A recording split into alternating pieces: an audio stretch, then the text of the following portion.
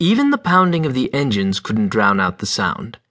The first mate, leaning against the deck rail of the SS Haida Prince, winced.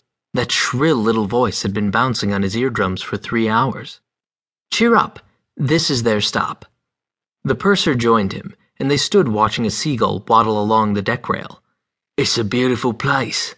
The first mate pointed to the island. "Well, it won't be for long. Not after they land. This is your first trip on this run, isn't it?" The purser nodded. "It isn't always this bad, you know." The seagull gave a hoarse shriek of delight, cocked a reptilian bright eye past his feathered shoulder, then rose to the air, skimming over the choppy waters to the island.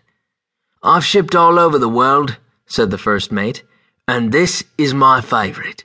Someday I'm going to retire to one of these islands. I'll get myself a cottage on the beach and a nice little sloop, maybe on Benares. It has a beer parlor. The best salmon fishing on the coast is here." The deck steward, an ex-fighter with sloping, powerful shoulders, approached them. "Excuse me, sir," he said. "Do you know anything that will dissolve chewing gum? Something that won't dissolve a dog?" The first mate and purser exchanged glances. "Them?" asked the first mate. "Yes, sir. One of the border collies in the hold. Its muzzle is glued together. They just thought he'd like a wad of gum. The little bastards." "Try rubbing alcohol," suggested the purser. "And keep them off the bridge," said the first mate, his ears still burning from the captain's salty expletives. He turned to the purser.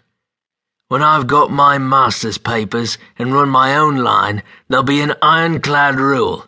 No kids on board unless accompanied by their jailers, and even then they'll be confined to the hold." They stood gazing at the island as the ship plowed nearer the dock.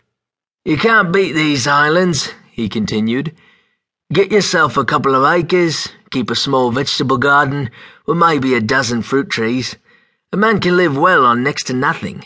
Driftwood for fuel, fish in the water, crabs, clams, oysters on the beach, and venison when the Mounties' back is turned."